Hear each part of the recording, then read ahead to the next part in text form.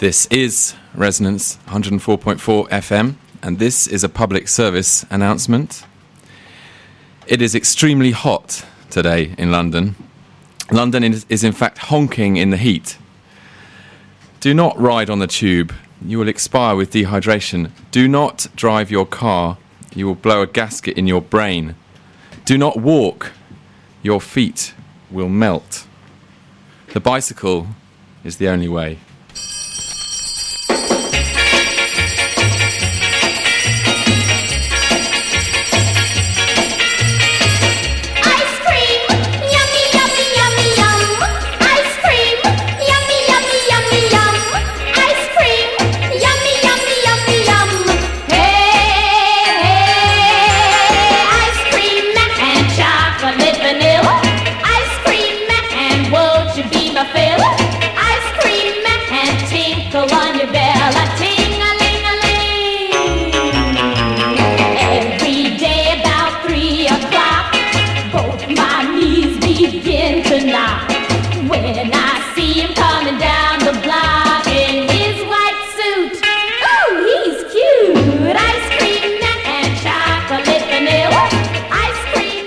Well, there aren't as many ice cream bicycles on the streets of London as there ought to be, but there are one or two, and the chances are that you will see them in one or other of the royal parks, because there seems to be a new concession of bicycle ice cream vendors going around. I saw one on Sunday. I was down there in Kensington Gardens having a picnic, and it just so happened that I'd been speaking last week with a couple of representatives of the Royal Parks Agency who are responsible for managing the Royal Parks, and I wanted to ask them what kind of things they were doing for bicyclists.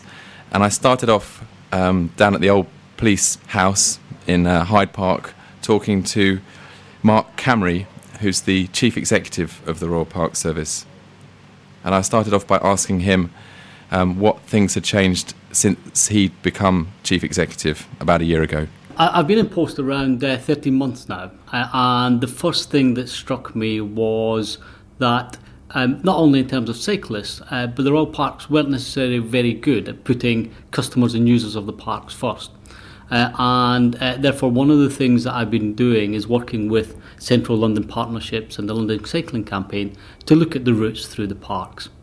We have something in the region of 20 miles of cycle routes across the parks, but I think almost by accident they've ended up where they are, rather than looking at where they fit with the network as a whole. And one of the things I'm keen to do is to look at how we fit with the whole of the network. And so just in terms of defining our terms, the Royal Parks covers not just what everyone thinks, which is St James's Park and Hyde Park and Kensington Gardens, parks where there are palaces, but a lot more besides that around London, isn't it?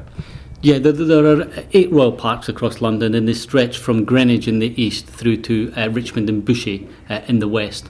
And in the centre, obviously, the main parks that people will be familiar with, Regent's Park and St James's and Hyde and Kensington Gardens. And is it true that they are actually owned by the Queen and you just sort of look after them on her behalf? And what is the sort of constitutional arrangements?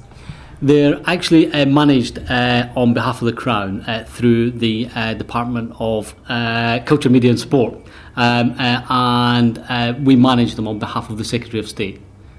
So they are, in a sense, public assets. They're not kind of owned by the Queen, who just sort of lets people in kind of as she feels like it.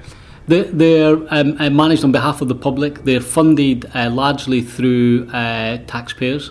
Although one of the things that we have to do is to raise income and generate income for the maintenance of the parks. But yet they're welcome and open to the whole of the public at large. And in terms of your governance structures, I mean, you are an agency reporting to the Secretary of State, but you also have a quite influential body of volunteers or friends of the park, is that right? We have several different groups. We have there's a ministerial advisory group which advises me and the minister on strategic matters. There's also the Royal Parks Foundation, which is a charitable trust which raises income for the parks, and particularly for some of the big schemes where we've had heritage lottery funding, they've raised a lot of the joint funding for it. And then there are friends of the Royal Parks, and each of the parks have got a friends group. and those groups are largely self-nominated and self-appointed people who live in the local area of the parks and represent the views to me, and we meet them on a regular basis. And when you're listening to cyclists, what are the big issues that you're being presented with, and what are the concerns that people have? You know, not only cyclists coming to you wanting things, but other park users saying, hang on a minute, we need to strike a balance here. Yeah. And I think that's the important word, is striking the balance. The postbag that I receive on cycling is split almost 50-50, with people saying we'd like to see more cycle lanes and better facilities for cyclists, and 50% saying how dreadful cyclists is and how their day was spoilt in the park by someone cycling and so on. And what I need to do is to make sure that we have the appropriate facilities for people to be able to cycle through the park and enjoy that, and make sure, as I said, that they join up with the routes outside the park, but also to ensure that people who come into the park don't feel afraid of cyclists, and that there are clear routes where people, even when we have joint routes, that people know that there is a shared responsibility for using those routes. And what would you say are some of the kind of best achievements of the Royal Parks in terms of their cycling provision?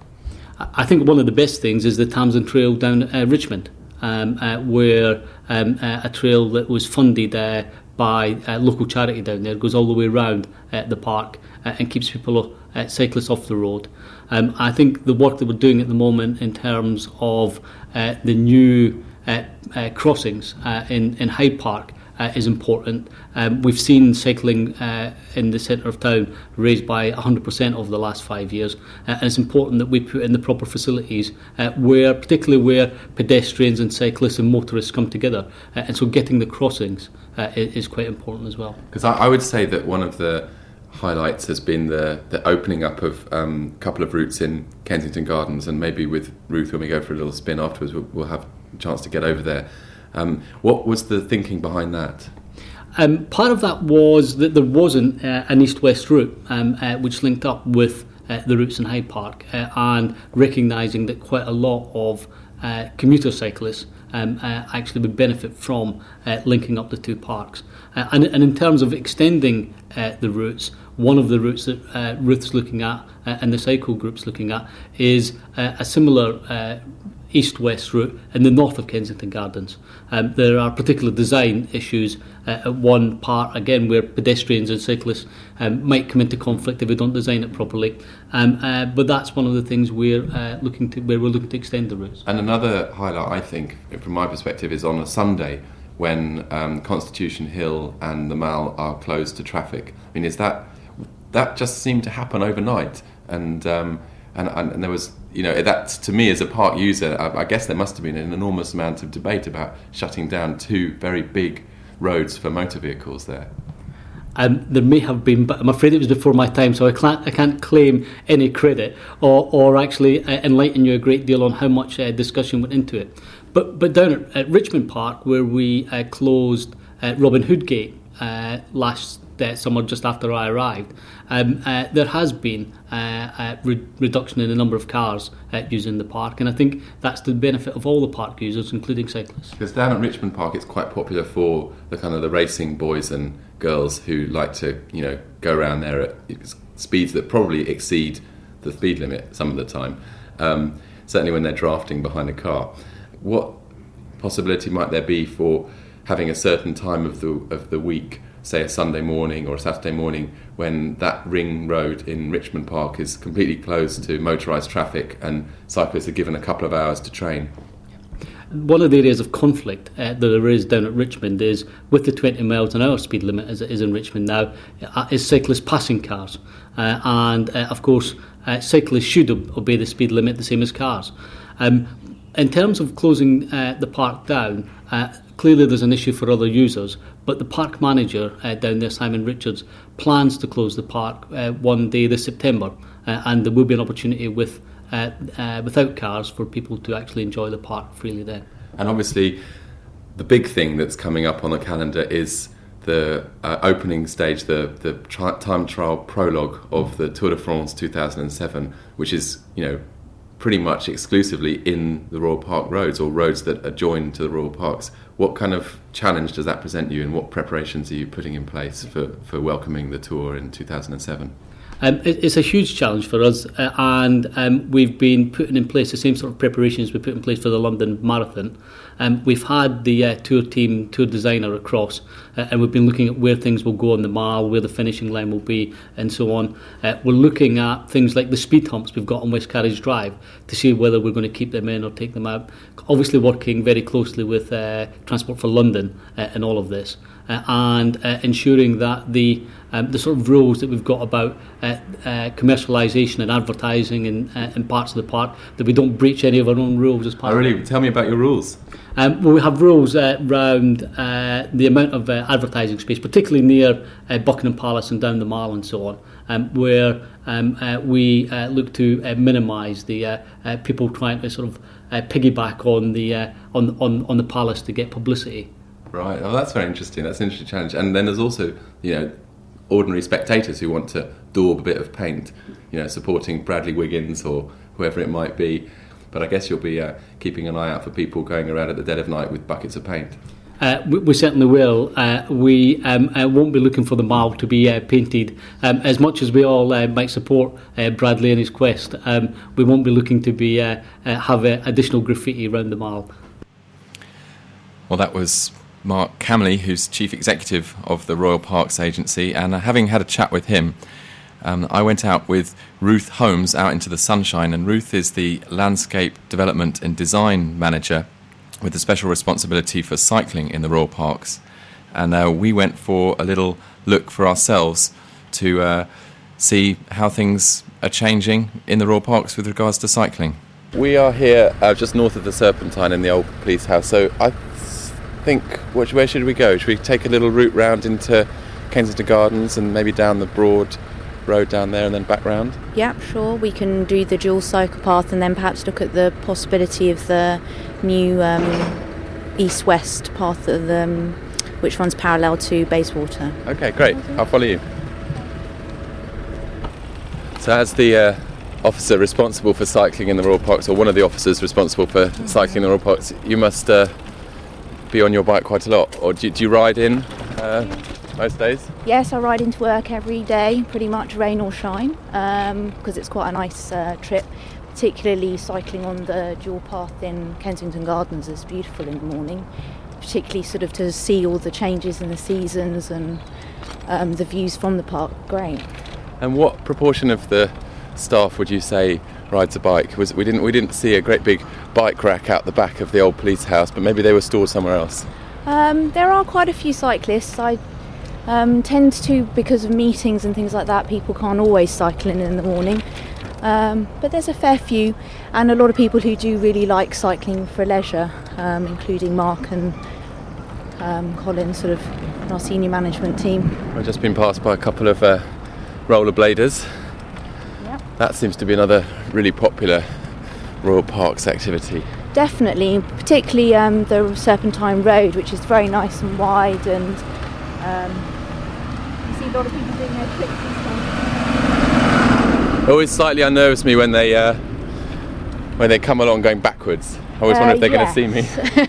No, they tend to be very good. I think it's a good ground for sort of learner skaters as well as the professionals. Well, I think there was an incident a few years back where there was a collision between a rollerblader and a cyclist that ended in the death of the cyclist.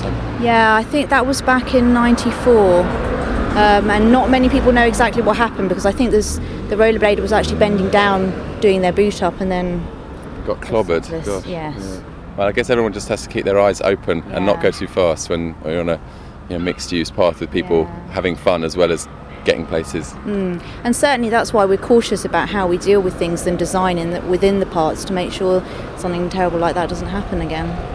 All right, so now we've come to the road. What is this road called? This is West Carriage Drive. That goes from the north-south, basically, past the Serpentine and past the Serpentine Gallery, across the Serpentine and then past the Serpentine Gallery. Yeah. Okay, and we can follow it down? Yeah, sure. And this is a very popular commuter route. We're on a nice, very wide bit of cycle route, enough to cycle two abreast and conduct an interview, which is obviously the purpose for which it was designed. Yes, and also to see the wonderful view of the Palace of Westminster, which is viewed from this bridge.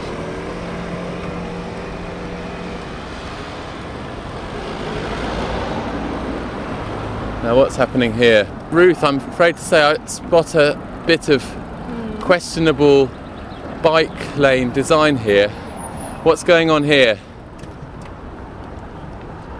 As we see, we've got the bike lane is at this point on the pavement, and the stop sign for the cars, in my view, should be over there to the left, so that they stop before the cycle route comes across, because you can see here that the main road with the cars on it has got the priority, where it looks as though these cars coming out of the car park or going into the car park have got the priority over the cyclists who are forced onto the pavement.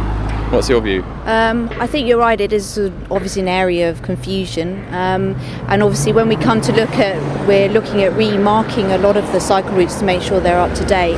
We would probably look at something like this to make sure we're getting it right. Because on a full day when everybody's coming out, essentially the cyclists will be backed up, because this will be full of cars in front of them. To be honest, I cycle this quite frequently, and it's not usually too bad. Okay, well, we'll put a photo on the website so that listeners can make their own opinion. Well, now here we are. We're going to be crossing West Carriage Drive. Cyclists dismount, so we'll follow the law. Get off our bikes.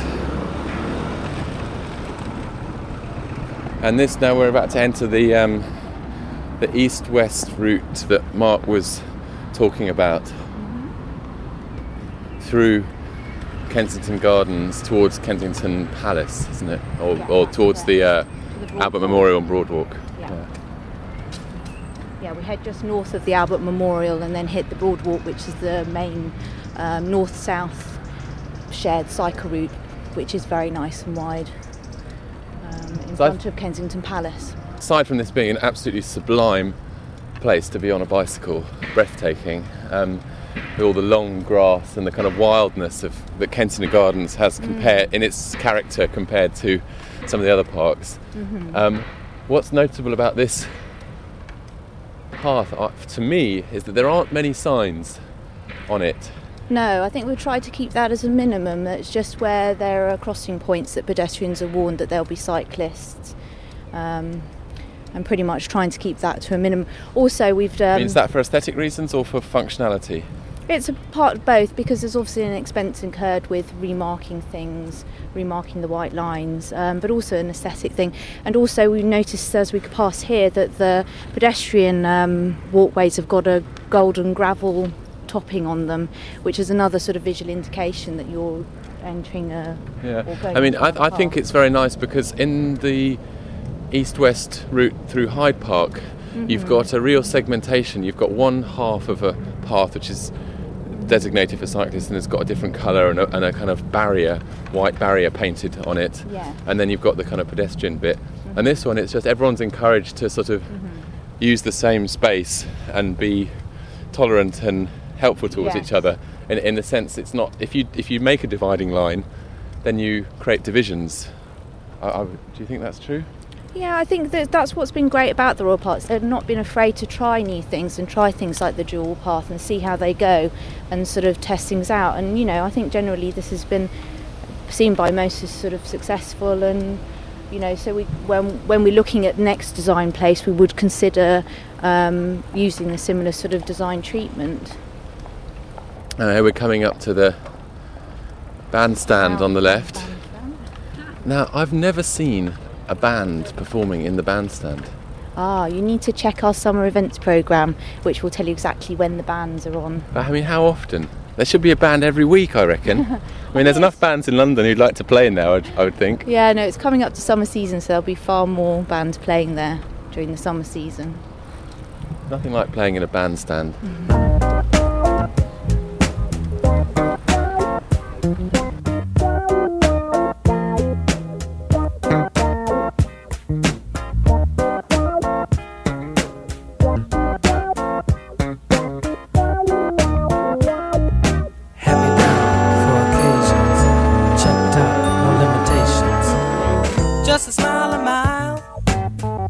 and a smile from me, from you, and your mama too. Just to find the kind of another time. Down the road a bit, I've been walking it. And this is the boating pond, or the so model boats are obviously launched off here. model boats, but real wildlife. Those aren't model swans. No, they're definitely very real. So we've stopped here on the Broad Walk, which is a north-south in Kensington Gardens, favoured spot for the late Lady Diana, Princess of Wales, to go rollerblading, I believe. And is this the sort of most westerly point on the cycle route? It is, yes, at the moment. So here you have to go down to Kensington High Street, yeah, or Kensington Gore, up to Bayswater Road. Yes. So should we go? Where should we go? North? Yeah. Because on the continent, they often talk about bicycling monarchies. Mm-hmm. In Scandinavian countries and in Netherlands. I've never seen a member of our royal family on a bicycle, but someone who works in the royal parks is responsible for cycling. If anybody it would have been you, Ruth. I'm afraid I've never seen any of the royal family. Part of my job, I've only been here 9 months, but I hope to perhaps see them. You think it would go with Prince Charles's ecological views to go around on a bicycle rather than in a limousine? And Prince Andrew is quite keen on his physical exercise, isn't he? Oh well, one day. No, yeah, maybe one day we'll encourage them onto bicycles then in the parks. So now here we are at the northwest corner of Kensington Gardens, up by the Orangery, on the Bayswater Road, and we've kind of come to the end of the extent of the bike route. And Ruth, you're about to make a breaking news announcement that there's going to be a east-west northerly route opened very soon. Well, we're considering this as a route because obviously it takes people off the Bayswater Road, and we've been in consultation with the City of Westminster, who obviously want to make the Bayswater Road better for cyclists. The only downside of putting this route in is that Kensington Gardens is obviously closed at dusk, so it wouldn't be a route that was available at night, which would be very beneficial to have something off the road at that time. Yeah, because Bayswater Road is not one of the most pleasant highlights of London cycling. No, it's reasonably wide, but it is a very busy road, so we would like to sort of do something. I remember when I was about 12, 13 years old, going round Hyde Park Corner for the first time on a bike, absolutely terrified, and then my chain fell off right in the middle, and I had to kind of limp to the side with everybody blasting their horns at me. But that cycle crossing it's almost there, but there is a terrible incentive for people to try to do 2 crossings, because it's a sort of 3-part crossing coming from Constitution Hill into Hyde Park, and people try to do the last 2 legs, or the first 2 if you're coming the other way, in one jump. You've seen that? Yeah, no, I have seen that, and there's going to be an accident there really is. Yeah, I think it's the difficulty of trying to keep the traffic flowing as well that's causing the signalling sequences an issue. And also we're looking at, particularly when they finally completed taking out all the underpasses, which has been a really great thing, and looking at sort of pinch points on to Constitution Hill actual cycle track. Just minor things like repositioning our sign notice boards so you don't get a lot of people crowding around them looking at the map, and so that they're a little bit off the cycle route so that people aren't going to come into conflict there. Oh look, and there we go, we've got a community support police officer going past on a bicycle. Oh, we're being beeped out of the way by a van coming to deliver something. Oh, he was delivering the toilet paper to the Royal Parks. Very important task, because obviously the Royal Parks has some of the finest public conveniences in the City of London, which is something that I know that you're very proud of, although you like to, be modest about it. Yes, and we don't feel we want to be known for our toilets, we want to be known for our beautiful historic landscapes. What do we have to look forward to in terms of kind of key decisions and events that are coming up that are of interest to people on their bikes? Well, it's a really exciting time for us. We're really looking at cycling seriously again. I've been sort of given the role of looking at feasibility studies for new routes, better routes, looking at the design and the signage, and in sort of partnership with people like Sustrans, Transport for London, the boroughs like City of Westminster, to really sort of get things right and get cyclists in the park, really. And any chance of having a dry run of the prologue time trial for amateurs? I don't know, you might have to ask the park managers, not me. Okay, and if people want to make their views known to you and to Mark, we can put your emails on our website, can we? Certainly, and I would definitely suggest having a look at our website, theroyalparks.org.uk, because that has all the contact details on, and it sort of tells you up-to-date information on events and things like that going on in the parks. It's a good resource. Great. Well, thanks very much. Thanks for your time. Thank you very much. Cheers.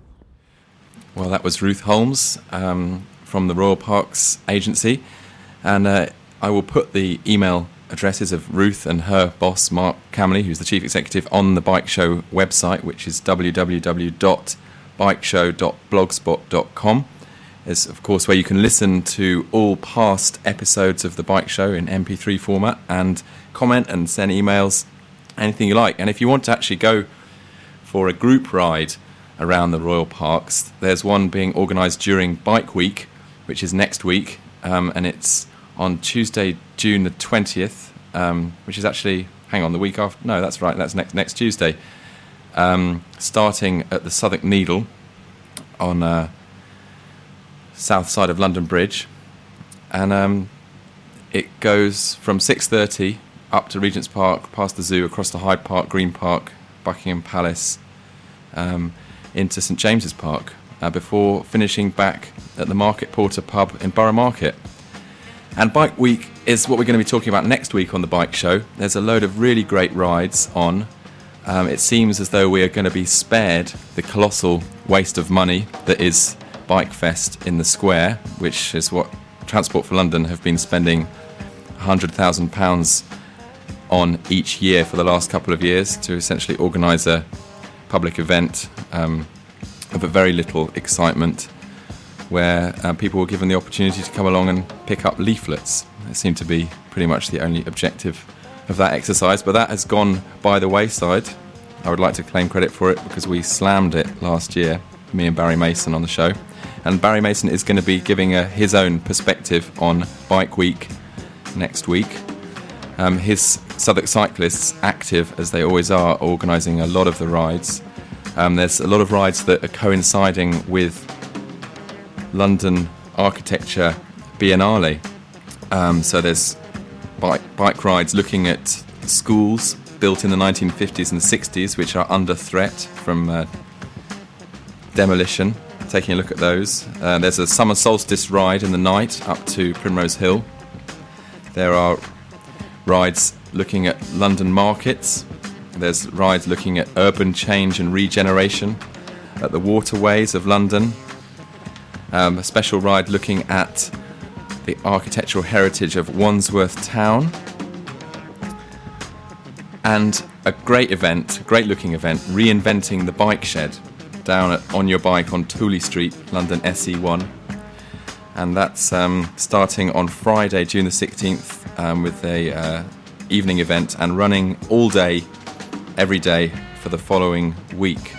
Basically looking at what bike sheds could be and should be. Well, this is the first Bike Show in the new season. We'll be here again next week on Resonance FM. And next up is The Clear Spot, which comes today from South London Radio Arts. From me, Jack Thurston, chapeau, and keep cool out there.